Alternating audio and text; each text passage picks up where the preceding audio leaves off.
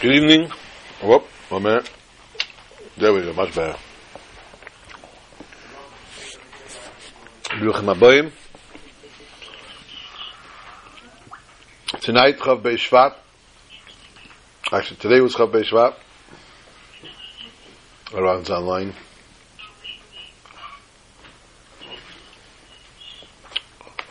Can you give me a cup, please? This Shabbos Parshat Mishpatim, and this Shabbos is Shabbos Golem. So, action-packed.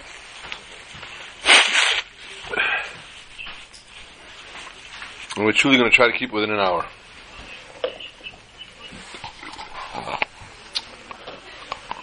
Now, truth is, why? Why an hour? And the answer is, because that was what was made up originally years ago when we started this year, that nobody should ever get antsy and be able to hold out through this year. So in order to be able to do that, we keep it exactly to an hour. And sometimes we succeed. Sometimes it's less. Haha. Anyway.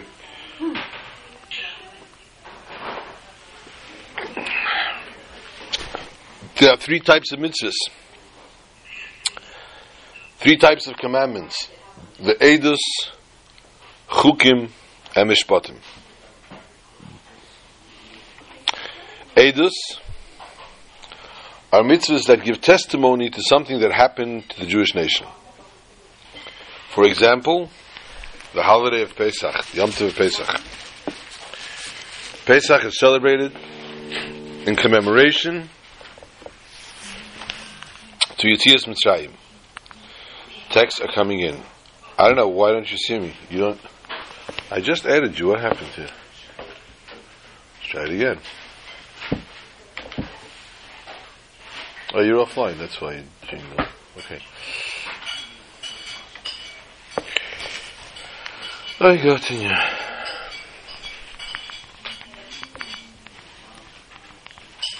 Shavuos commemorates Matan Torah, the receiving of the Torah in Har Sinai, etc. Sukkot, the Sukkot that the Jews traveled in. Hence we find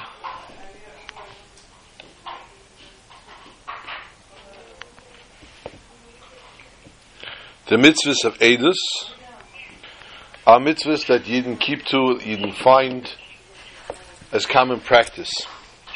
And almost self-understanding why we do this. Then we have the mitzvahs of Chukim. Chukim are mitzvahs we don't understand. What does it mean we don't understand? Why we do a mitzvah we don't understand it? Right, we can have that book, please. Why do we do a mitzvah we don't understand? Let us understand before we understand why we do a mitzvah, why we don't understand it. Let us understand what it means that we understand that we don't understand. And let us understand why we don't understand it. Good night, a couple.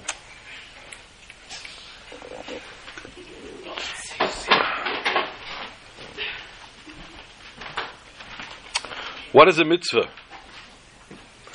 A mitzvah, the word mitzvah comes from the lashon of the Zohar, tzafsa v'chibur. Tzafsa means to attach, to connect. We do a mitzvah, we become one with the commander of the mitzvah. The Eibishter, the Almighty, commanded us to do a mitzvah, and by doing this mitzvah, we become one with God. It's not pshat that we are now emissaries. And as emissaries, we are doing a mission for the Master. But more than that, we become one with the one that commands it. We develop an attachment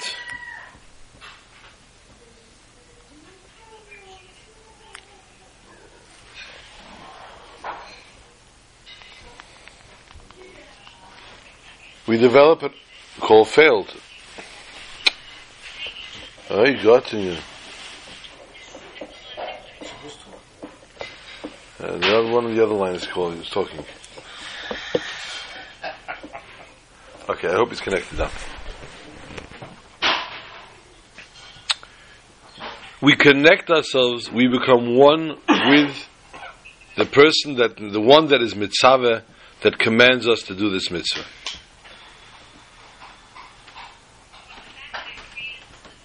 How do we become one?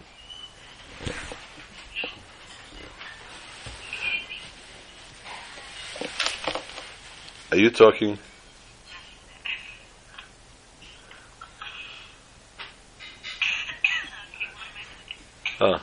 She doesn't know she's online. Okay, we better disconnect her. She doesn't know. Her husband's not home.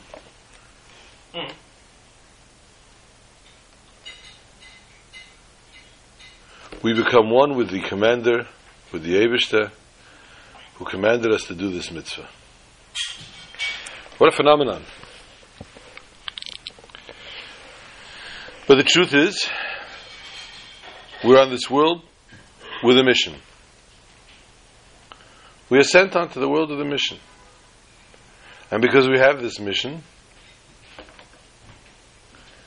therefore, because we are on this mission, therefore, we have to accomplish this mission. Tonight, as we said before, is Chav Bei Shvat. Today was Chav Bei Shvat. The 22nd day of the month of Shvat, which was the yahrzeit, the anniversary of the passing of Rebbetzin Chaya Mushka, the Rebbe's wife.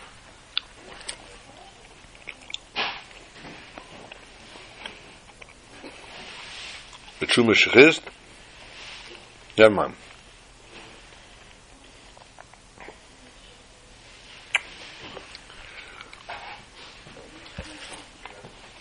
The Rebbetzin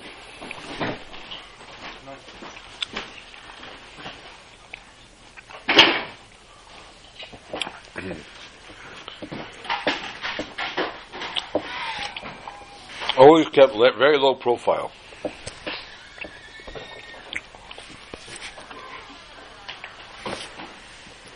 She didn't like to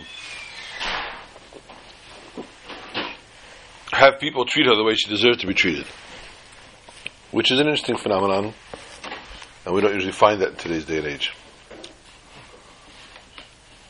where a person who has an opportunity to flaunt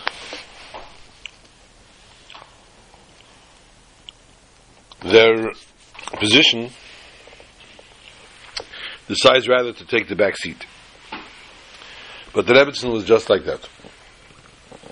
The Rebbetzin did not believe in pomp and stance, did not believe in being treated differently. And therefore, as the story goes, when she was asked why she does not come to shul on Rosh Hashanah to hear the shofar, she said, I'd rather stay at home and hear the shofar quietly in my house than have to go out into the shul and have everybody pushing for me and making space for me. This was the Rebbetzins' attitude. She didn't like to be under the spotlight? She didn't want anyone... No, not the spotlight, she didn't care. As long as people didn't know what she was up to. The Rebbe sent her on several missions. After the war, the Rebbe sent her to France to see how the people that came out of Russia were dealing with France, with freedom, see to it that they have jobs, etc. Nobody knew who was doing it. She was sent on another mission to Connecticut once, for Chinuk Sabayis.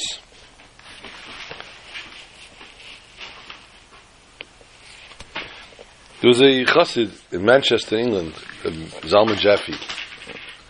Very colourful chassid, to say the least. I've told stories of Zalman Jaffe He has several books of diaries which he kept. And his diaries are very, very, very to the point. He didn't leave much out. If he went to eat in someone's house, he had that in his diary. He was in someone's house, and there was a chas and kala there, and the chas and kala were looking at each other. It's in the diary. This is the chassan, this is the kala. How they're looking at each other, loving looks, whatever. Zalman Jaffe on occasion every time he came to America, obviously he went into Yechidus. Shalom, shalom. Regards from your brother. No, his. Regards from your brother. I see him enough, so it's good. Oh, he doesn't want to see you. I see him all day. Okay. But I don't see him. He's arrived. Yeah, less than 10 minutes, so beat that. So Zalman Jaffe from Manchester once came to the Rebbe in Yechidus on a private audience. He had arrived here from England for a Yom Tif or whatever, and he gave the Rebbe 7 bottles of mashke. On Yechidus, he brought in 7 bottles for the Rebbe. So the Rebbe said, "Why 7?" He was English. He had a very heavy English accent. And he said, "That's how many they allow in duty free." Aha. So he brought whatever they allowed him. He was actually a wealthy man. And the Rebbe said, "And what do you expect me to do with 7 bottles of mashke?" He told the Rebbe each night before the Rebbe goes to sleep. So he takes a little bit and helps him sleep better. The Rebbe's reply was, "I don't need Mr. Schneerson to appreciate that." Of course, referring to the Rebbetzin who wouldn't blink an eye. But Zalman Jaffe, the reason the Rebbe said it to Zalman Jaffe is because Zalman Jaffe was extremely close with the Rebbetzin. There was a certain circle of people that had gotten into Beis Harav and had contact with the Rebbe, with the Rebbetzin, on a personal basis. When Zalman Jaffe's granddaughter was here in New York studying, he went to the Rebbetzin. He told the Rebbetzin that his granddaughter is going to be here for this school year, and he's concerned she doesn't really have anybody here, etc. Throughout the winter, if she needs something. So the Rebbetzin said, I'll be in touch with her. And lo and behold, months went by until the Rebbetzin finally contacted her. And they were a little shocked why the Rebbetzin hadn't contacted her before. And then it was discovered that the Rebbetzin would call the school and she would ask for Miss Lou. The last name was Lou. She would ask for Miss Lou. And she wouldn't identify herself. They would say, "I'm sorry, we don't allow students to get phone calls." So she hung up. Had she identified herself, needless to say, the people would have said, "Of course, they'll get her for the phone." But because the Rebbetzin refused to, chose to not take advantage of her position, it took her months till she finally managed to find a way to get in touch with the girl. In those days, obviously, there were no cell phones.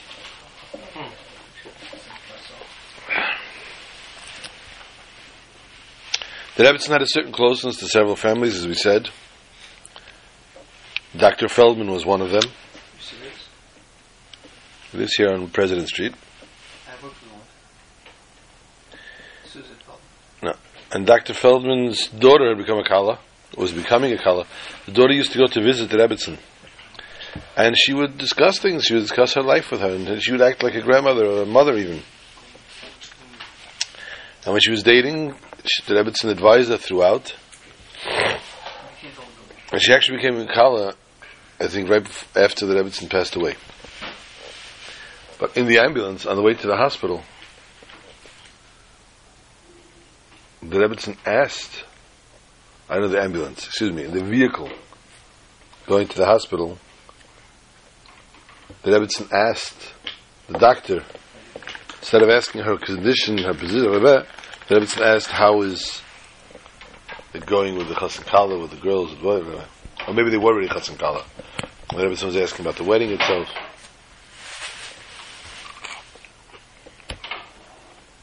The L'chaim was after. I thought you used USB for your phone. Huh? You USB for your phone. Really? Yeah.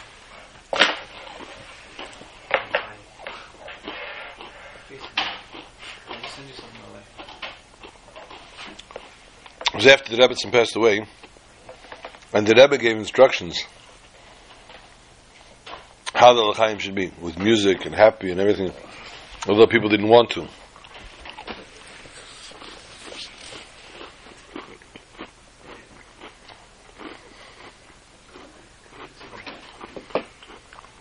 There's a famous story of the Rebbetzin on Long Island. I don't remember what she was going on Long Island for.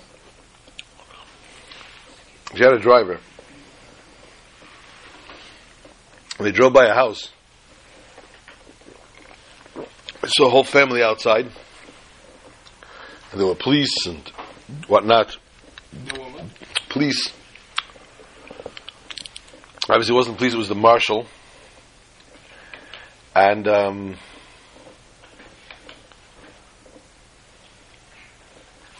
Rebbetzin told the driver to go back. The driver went back, and the Rebbetzin asked the driver to inquire what was going on. And the Rebbetzin and the guy inquired and found out that the family was being evicted from the house. So he came back and told the Rebbetzin they're being evicted from the house.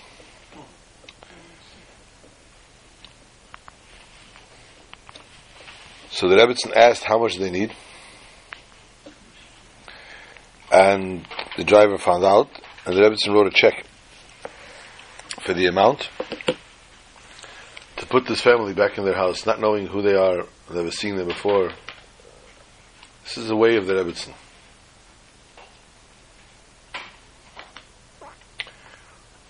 The Rebbetzin also wrote in the pamphlets, we have here the set of the books now, Talks and Tales. Used to come out once a month. Little pamphlet, different things. One of the sections in Talks and Tales, it's a child's publication, was Nature in Wonderland. And the Rebbetzin wrote this article about different things in nature. It's also in Yiddish, Musen mit Kinder. The Rebbetzin wrote the Yiddish one as well.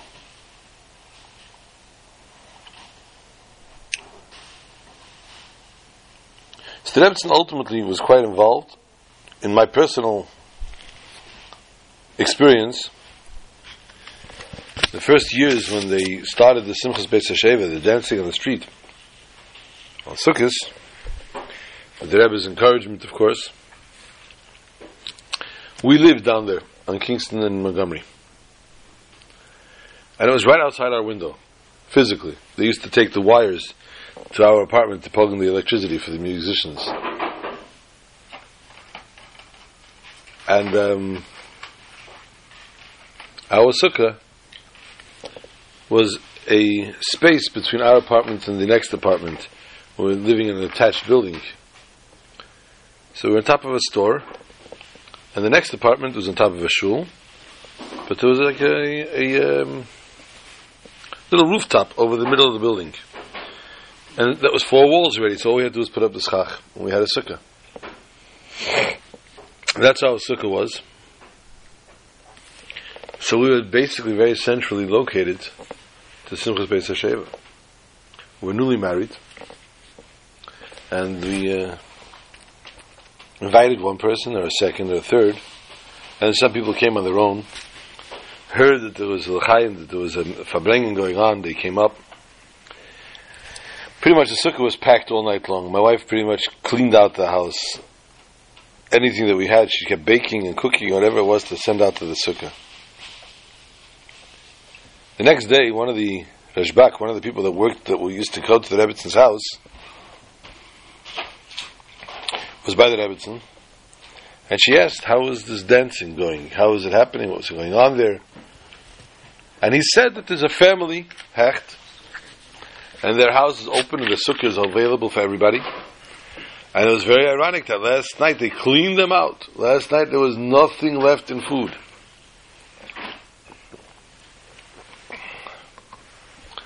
So the Rebbetzin was very excited to hear this.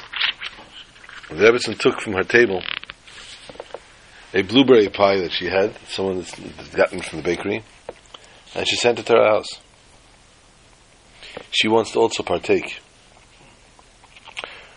And I don't remember, I guess we did tell people that it was from there, and that's why it went very quickly. But I don't think she wanted us then to tell anybody, she just wanted to send this. So this was the legacy of the Rebbetzin. It was a very, very important one to us. The Rebbe's name was Chaya Mushka Schneerson. The Rebbe's wife. Now understand that her father was the Rebbe, the previous Rebbe. The Rebbe is the son-in-law of the previous Rebbe. So her father was a Rebbe, her grandfather was Rebbe, and her husband now is Rebbe. But she never took advantage of this. She never let everybody, let her walk as royalty through the streets, because this is such royalty in the families. The two gravestone, the oil. Is the Rebbe and the Frierdiker Rebbe? The father and a son-in-law, her father and her husband, correct.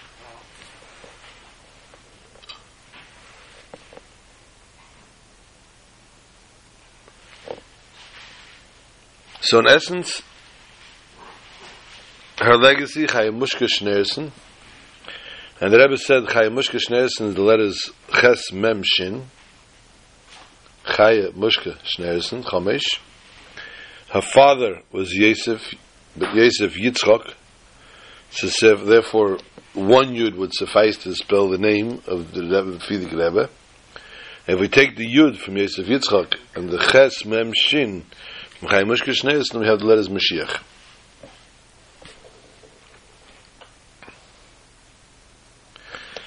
And the Rebbe spoke many, many, many heartfelt sichos. The main idea that the Rebbe expressed during the Shiva and throughout the year after was V'achai Yitein El Libo. We wonder.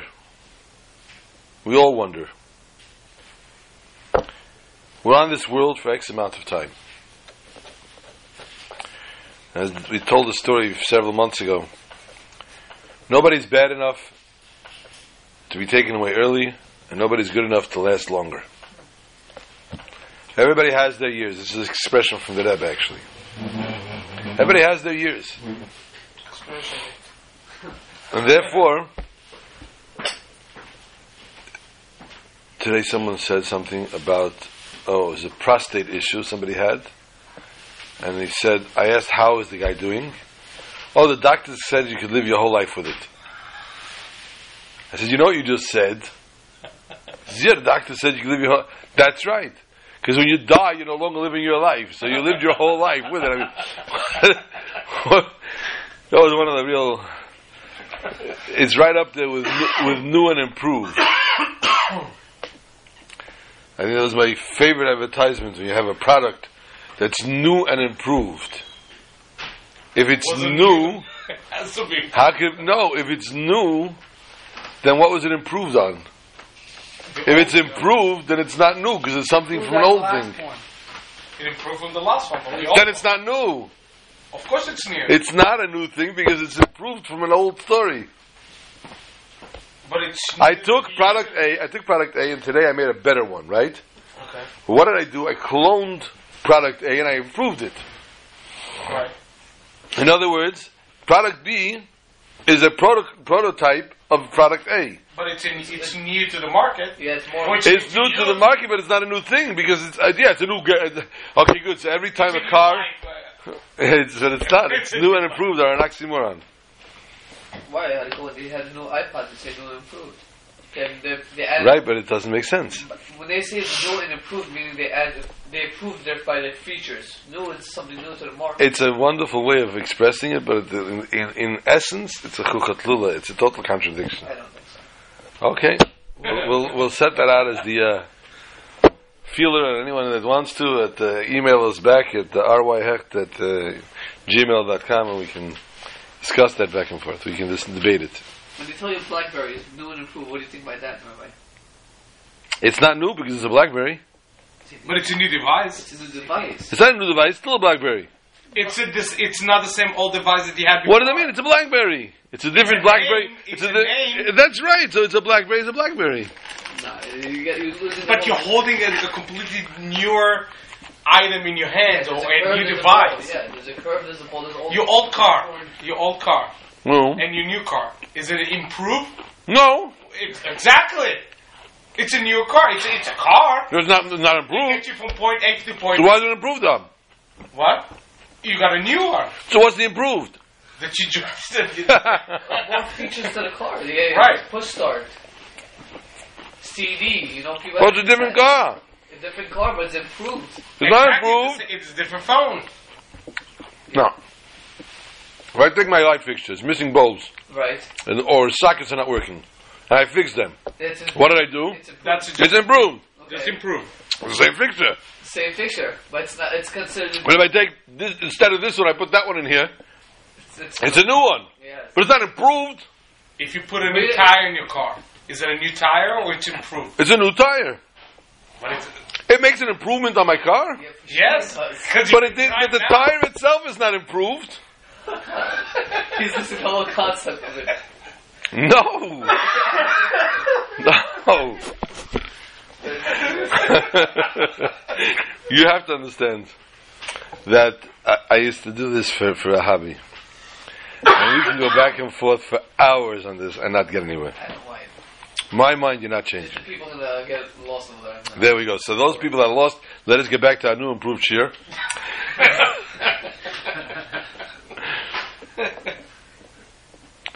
So the Rebbetzin, therefore, left us a legacy of Atzen Aleches. Person has to go in a calm fashion. Not everything has to be pump and stance. Not everything we do has to be recognized. Not everything we do, everyone has to know, oh, this guy did this, wow, great person. Not everything you have to get a medal for. We live and let live.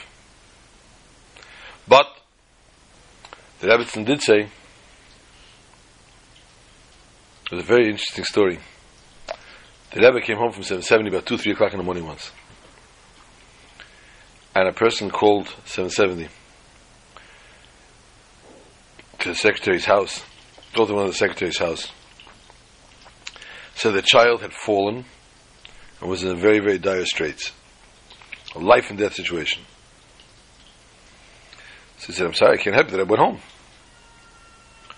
He said, but we have to get this message to the Rebbe. I need the Rebbe's advice. I need the Rebbe's bracha. The child is, God forbid, going to die till the morning. You kidding me? Person cried hard enough and loud enough. The secretary had no choice. Called the Rebbe's house. And the Rebbetzin answered. And it's 2-3 o'clock in the morning. And the secretary said, I apologize for calling at this hour and everything else, but there's a situation. The Rebbetzin said, why are you apologizing? We, my husband and I, are on this world to complete a mission. To help other Jews. You are just enhancing my mission. You're helping me do my mission to help Jews. Why would you apologize? This is the Rebbetzин's attitude. You're helping me to help middle Jews. of the night, you're waking up. 2 o'clock in the morning. The Rebbetzin actually was very interesting. There were times the Rebbe would sit on Yechidus. Yechidus meant the Rebbe sat until 4, 5, 6, 7 o'clock in the morning. There was even a Yechidus that went till the morning, and the person that came in, the last person, it was light outside. And the Rebbe asked him, did he say Kriya Shema Shalamita? Kriya Shema before we go to sleep. So he told the Rebbe, I'm waiting all night for Yechidus. When was I supposed to say Kriya Shema Shalamita? So the Rebbe said, when you go home, you're going to lie down, no? He says, yeah, but it's light outside. So the Rebbe said, close the curtains.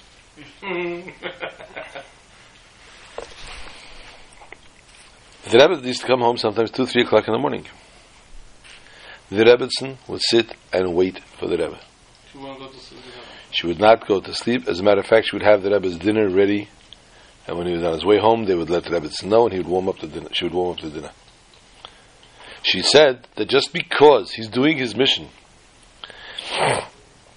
helping each and every last Jew that he can, doesn't mean that he deserves to eat dinner cold and is alone, or come to an empty house with the lights off. And the Rebbe simply used to stand and wait for the Rebbe to come, or sit, wait, until the Rebbe came. So this is no, and the Rebbe, and this was the devotion, the dedication that Rebbetzin had towards the mission of existing in this world. So on Hayat site, the Rebbe's message was "V'chayit nalibay." Us today, Chav Beis, that us people that are still alive in this world have to learn, have to carry on a legacy. We have to see to it that we take upon ourselves something to continue the name of the Rebbetzin, to continue the way that the Rebbetzin has taught us. The Rebbetzin doesn't want us to walk around saying, "I'm doing this for the Rebbetzin." That's not what she wants. She wants us just to do it. Don't mention me. Take to heart and act as I acted. Do as I did. Feel as I felt for a fellow Jew. Forgiving and loving. Before we go on to Parsha Shkolim, this week's Parsha, there are many mitzvahs. Let us get the exact number of mitzvahs here. What does it mean when they say that the person curses their parents? Mostly not. We'll get to it in a moment then. There are 53 mitzvahs, 23 positive and 30 negative. Many mitzvahs. When a person curses their parents, the person is severing themselves from their parents. They're doing what?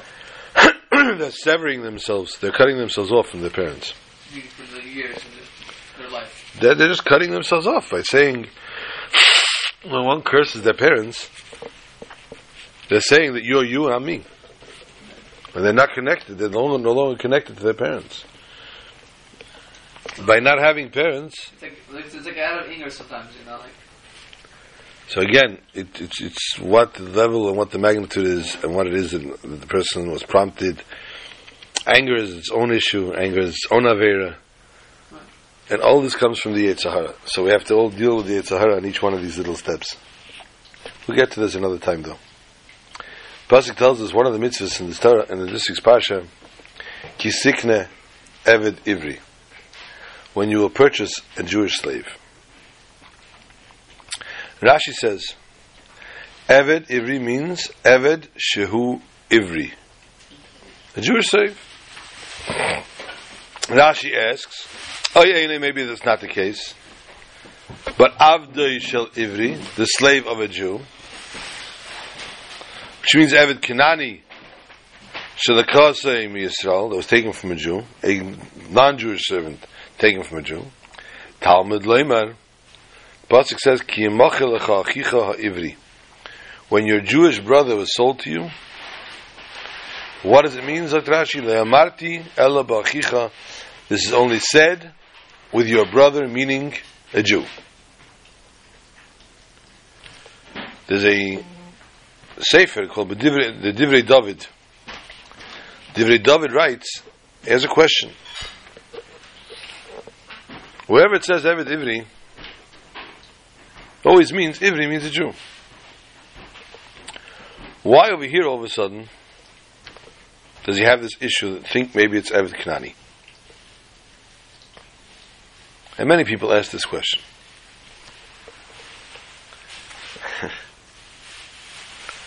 Now the truth is, it's a fire question on Rashi. If it says Ivri, it means an Ivri, a Jew. Why did Rashi have to explain it? Tell us that it definitely means a Jew, because we would think maybe you think it's not a Jew? No, it's a Jew. Rashi is explaining this thing to the Mechamash the Mikra. The Mechamash the Mikra hears what he has to hear. Learns according to the Pshat of the Pasuk. So the Mechamash the Mikra is listening to the pasuk. Why confuse him? Why confuse the Mechamash the Mikra? Why tell him it means a Jew? Obviously, it means a Jew. When was this said? This was said when the Jews left Egypt. This commandment was given when the Jews left Egypt, and right after the splitting of the Red Sea. At that point in time, every single Jew had donkeys full of gold and silver. Every Jew owned donkey loads of gold and silver. So each Jew was very, very rich. You're commanding these people, these very, very wealthy people, if God forbid a Jew becomes poor and has to sell himself, this and this is the din. These are the laws. So these very people are looking at you very strangely. Go to an American child and tell the American child,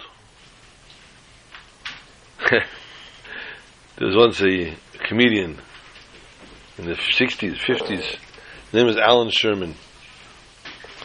Alan Sherman was a hefty fellow, to say the least. Or you can call him obese, or extremely obese. He was very fat.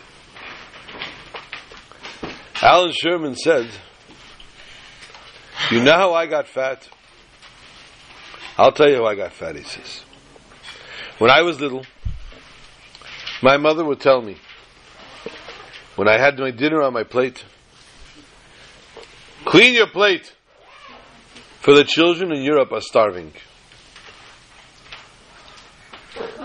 That was the expression the Americans used to use. "Clean your plate, for the children in Europe are starving." So Alan Sherman says, when I heard that, I thought that when I clean my plate, the children in Europe won't starve. I said, if that's the case, by cleaning my plate, I'm saving the children from Europe starving. I clean my plate 2-3 times each meal. So that's how I got fat. He said, I didn't get fat because I'm a glutton. I didn't get fat because I'm a pig. I got fat because I was saving the children in Europe. Amazing expression. Tell the American child that there are children in Biafra that have no food, that have no chocolate, that have no cake, that don't even know what chocolate or cake is. And the American child will look at you very oddly and actually refer you to their therapist. Because I think a very large percentage of American children have therapists. So they would know very well what it means to send you to a therapist. What are you, nuts? How is that possible that someone in today, in 2012, doesn't have chocolate? Doesn't have cake? That's not possible. I mean, tell the Jew that just came out of Egypt and just crossed the Yam Suf and had donkey loads of gold and silver, that in case a Jew becomes poor and has to sell himself as a slave, and they thought, you're nuts! Look what we have here. I really have to get to Parshas Shkolim, but I just want to put an emphasis with a little story. There was in the olden days, Jews lived in ghettos. And when a Jew lived in the ghetto, it meant that this was the Jewish quarter, and this could be the Christian quarter next door. If you were Jewish, you buddy stay in your Jewish quarter. Christians can come to the Jewish quarter, but the Jew better not be in a Christian quarter. And it came to sometimes, in some points in history, where if a Jew, God forbid, was in the Christian quarter, the Christians could do anything they wanted. There was a very, very wealthy Jew who lived in the ghetto, and he had just learned in Gemara that God is omnipresent, so much so that he can make the most wealthiest person in 1 minute the poorest. And he was thinking about this. And he said to himself, it doesn't make sense. My riches are not in my store.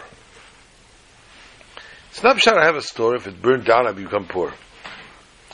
I have businesses. I have fields. I have houses. I have ships. I have tremendous amount of rechushim, tremendous amount of properties, of values. In 1 second, a ship doesn't sink in a second. A house doesn't burn down in a second. A field won't be destroyed in a second. How is it possible in 1 second I should be reduced to poverty? As he was thinking, he was so deep and grossly in thought, he ended up walking into the Christian quarters. And immediately was recognized as the wealthy Jew. And he was grabbed and he was brought to the church. And the church decided they're going to have fun. Why kill him if we can get rich?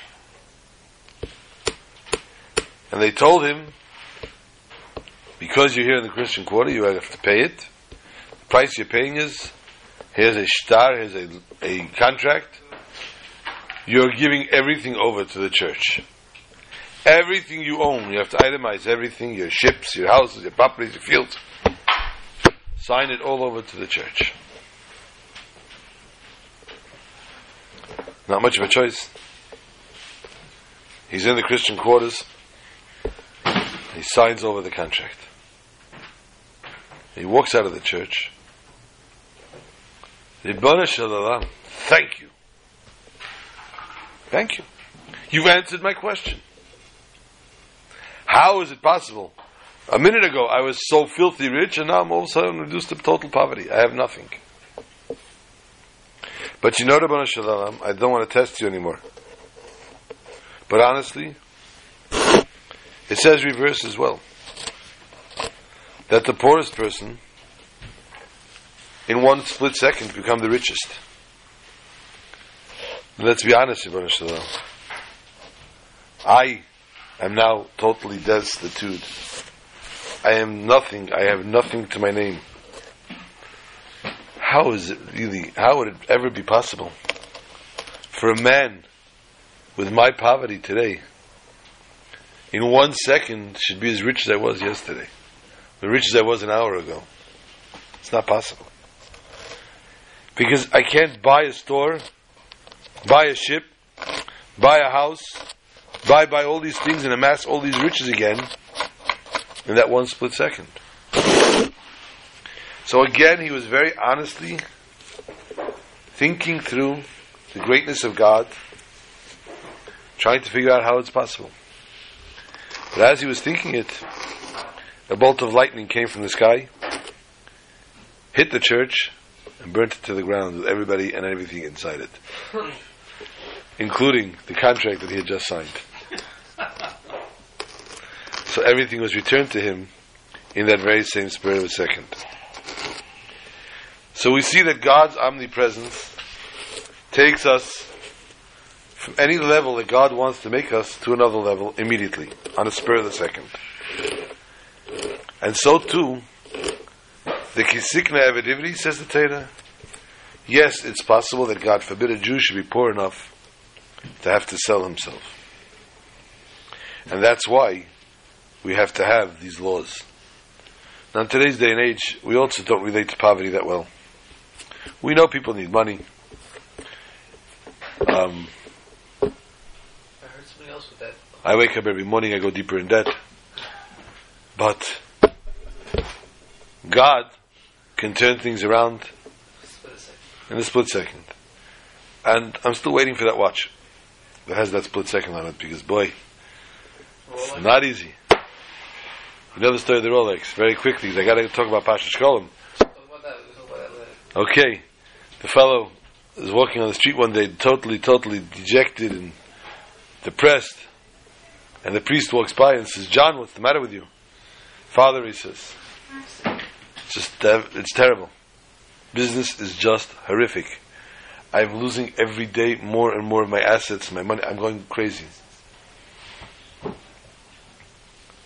The Galach asked, he has to have a solution. Puts his hand on John's shoulder. He looks him in the eyes. Says, "John, go home and study the Bible." "Okay, thank you, Father." John leaves, goes his way, and the father goes his way. Months go by, and the Galach's walking the street, and this stretched limo pulls up next to him. And out pops out from the back, John. Chauffeured limo, a Rolex, Pierre Cardin shoes, suits, ties, top of the line, everything. Believe me, Pierre Cardin is not what it used to be 40 years ago when I heard the story.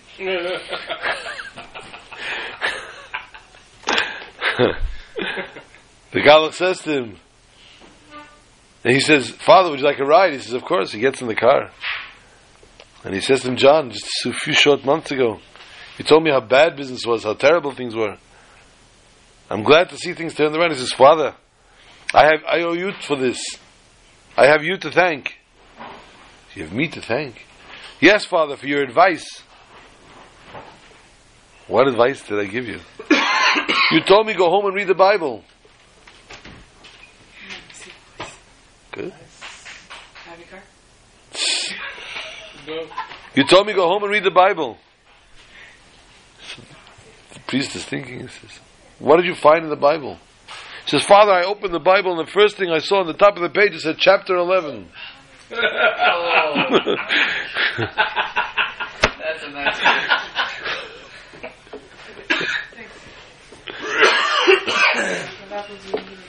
So we know that you can change things around in 1 second. This Shabbos is Pasha Shkolim. There are 4 Pashas that are added to the year. Doesn't mean they're added to the Torah. The Torah has only the 50 plus Pashas. But there are 4 Shabbatot, 4 weeks of Shabbos that are called, the Shabbos is called a special name. And they are Shabbos Shkolim, Shabbos Zocher, Shabbos Para, and Shabbos HaChedesh. This Shabbos is Pasha Shkolim. Allow us to just briefly give you the halachot, how they work. This works on basis of the month of Nisan. The month closest to Nisan, the other closest to Nisan. The other closest to Nisan means sometimes there's 2 others in a leap year. If there's 2 months of Adar, then the second month of Adar would be when we have the start of 4 Pashiyot. Shabbos Pasha Shkolim has one of 2 criteria. Either it's the Shabbos that we bless the new month of Adar, or if Rosh Chodesh Adar comes out on Shabbat, then that would be Shabbos Shkolim. Shabbos Zocher is not the Shabbos after Shkolim, but the Shabbos before Purim. And when we get to that Shabbos, we'll discuss what Zocher is. Shabbos Para is the Shabbos before Chodesh. After Zocher, but before Chodesh. How does before Chodesh means? Because again, Pasha Chodesh, like Pasha Shkolim, is either Rosh Chodesh Nisan or the Shabbat that we bless the month of Nisan. And therefore, whenever that comes out, the Shabbat before that is Pasha's Para. And we'll get to those Pashiyot. When we get there, we'll discuss them. Let us discuss Shabbos Shkolim. Shabbos Shkolim, we read, for each one of these Pashas, we take out a second Sefer Torah. Unless it's Rosh Chodesh, that Shabbos, we take out 3. But let us stick to what we have this week, which is not a third Sefer Torah, only two. In the first one, we'll read our Parsha Mishpatim. 7 people will be called up to the Torah. They go Hagba. They tie the Torah. They put down the second one. From the second one, they read the Parsha of the Torah that talks about Machzit HaShekel. We'll soon explain that. Which is in Parsha Kisisa. Now, in essence, a very interesting thought. Parsha Shkolim is a jet setter. It opens the road. What does that mean? All the other Parshas, Chodesh, Para, and Zachar, we can understand why we take out a second Sefer Torah. Because they're not in the vicinity of the Parsha that we're reading. So therefore, not to cause waste of time in Shul, of rolling the Torah to the next Parsha, we take our second Sefer Torah. And one is the Parsha, and one is the other one. Kisisa, we lane always Parsha Shkolim while we're reading Shemais. Somewhere in the book of Shemais. It's a few pages this way or that. Mishpatim, Truma, Tetzaveh, Kisisa. It's 2 Parshas in between. Short ones at that. So if we're reading Mishpatim, we just got to roll it and we're by Kisisa. The weight, nobody will even notice the weight. But still in all, we take out a second Sefer Torah for it. First of all, to show the value of Jewish time. And secondly, because the other Parashiyot are going to have 2, and each one has its own Torah for the special Parsha, not to differentiate for this one. And therefore, we take a second Sefer Torah out. Parsha Shkolim talks about Machzah Shekel, the half a shekel that they used to count the Jewish nation. Every Jew had an obligation, if you had to sell the shirt off your back, to present on the day of Rosh Chodesh Nisan a half a shekel. In America, does with census. This money, no, they don't charge you for census. Thank God. Why don't say that loud? This shekel, this half a shekel, was put away into a gizba, into a special account, which was used for Kabbanot Tzibur, for the public sacrifices. Where do they do that money? I told you, they used to buy sacrifices that represented the entire nation. Animals? Cow or sheep, whatever it had to be. Now, I would be surprised someone pocketed it.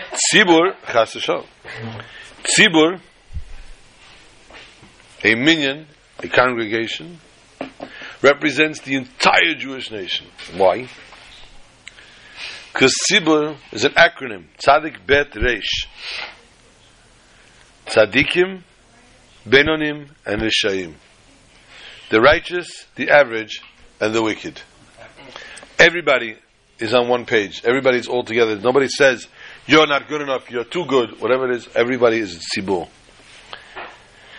The Machzas HaShekel is a half a shekel. Why a half? To tell every Jew that you are half. You have to know that your life mission is to help a second person, to help a fellow Jew. You don't accomplish anything on your own. You have your own mitzvot that you have to do as well, but your life mission, the goal in your life, is to go the 9 yards, the 100 yards, to help the fellow Jew. And therefore we have only Machzas HaShekel, and the Pasuk tells us, He'oshir le'yarbe v'hadal le'yamit. The rich man cannot add, and the poor man cannot be less. Everyone must pay half a shekel, and there's no head checks. On Rosh Chodesh Nisan. When did they start to warn the people? Rosh Chodesh Adar. You were given a full month warning, start getting that half a shekel together. On the 15th of the month of Adar, every city had a gizbal, a gabai, a treasurer that set up house. Yeah. He set up a table, and everybody that was able to gave their half a shekel at that point. On the 25th of the month, these people all moved to Yerushalayim, and you had to come to Yerushalayim to give it. By Rosh Chodesh Nisan, everybody had to come to the Beit HaMikdash to give if they didn't give it yet. How do you know who gave? Back then, they worked probably on the. I know who gave. I know if I gave. Oh, okay. I see what you're talking about. And everybody knew their responsibility. And another thing, this was how they counted the Jewish nation. If you didn't give and they counted 100,000 instead of 100,001, you caused the number of the Jewish nation to be lessened. So you had an obligation to each and every Jew with your half a shekel. And that is therefore why the person had to give the half a shekel. And we didn't tell it, nobody was allowed to give less and nobody was allowed to give more. And this is the main lesson, that we take from Pasha Shkolim, that as we spoke before about the Rebbetzin, that we have to see to it to fulfill our life mission in this world, to complete what we have to for our fellow Jews. As we learn from Pasha Mishpatim, which are the mitzvahs, that are commonsensical mitzvahs. We spoke before about the Eidus and the Chukim, the testimony and the ones that have no ends, no reasoning, no actual reason to it. And then there's the Mishpatim, which is this week's parasha, which are common sense mitzvot. Don't kill, don't steal, don't hurt others, which are common sense because you have to coexist with other people. So therefore the Shkolim, Mishpatim, and Chavbei Shvat all come under one umbrella, under one theme of looking out for our fellow Jew.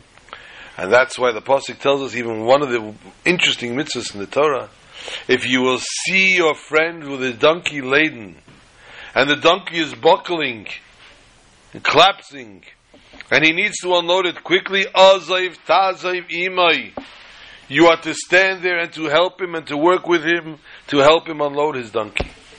And the Baal Shem Tov says, Kisira Chamor, Chamor means Chamur, the thickness of the world.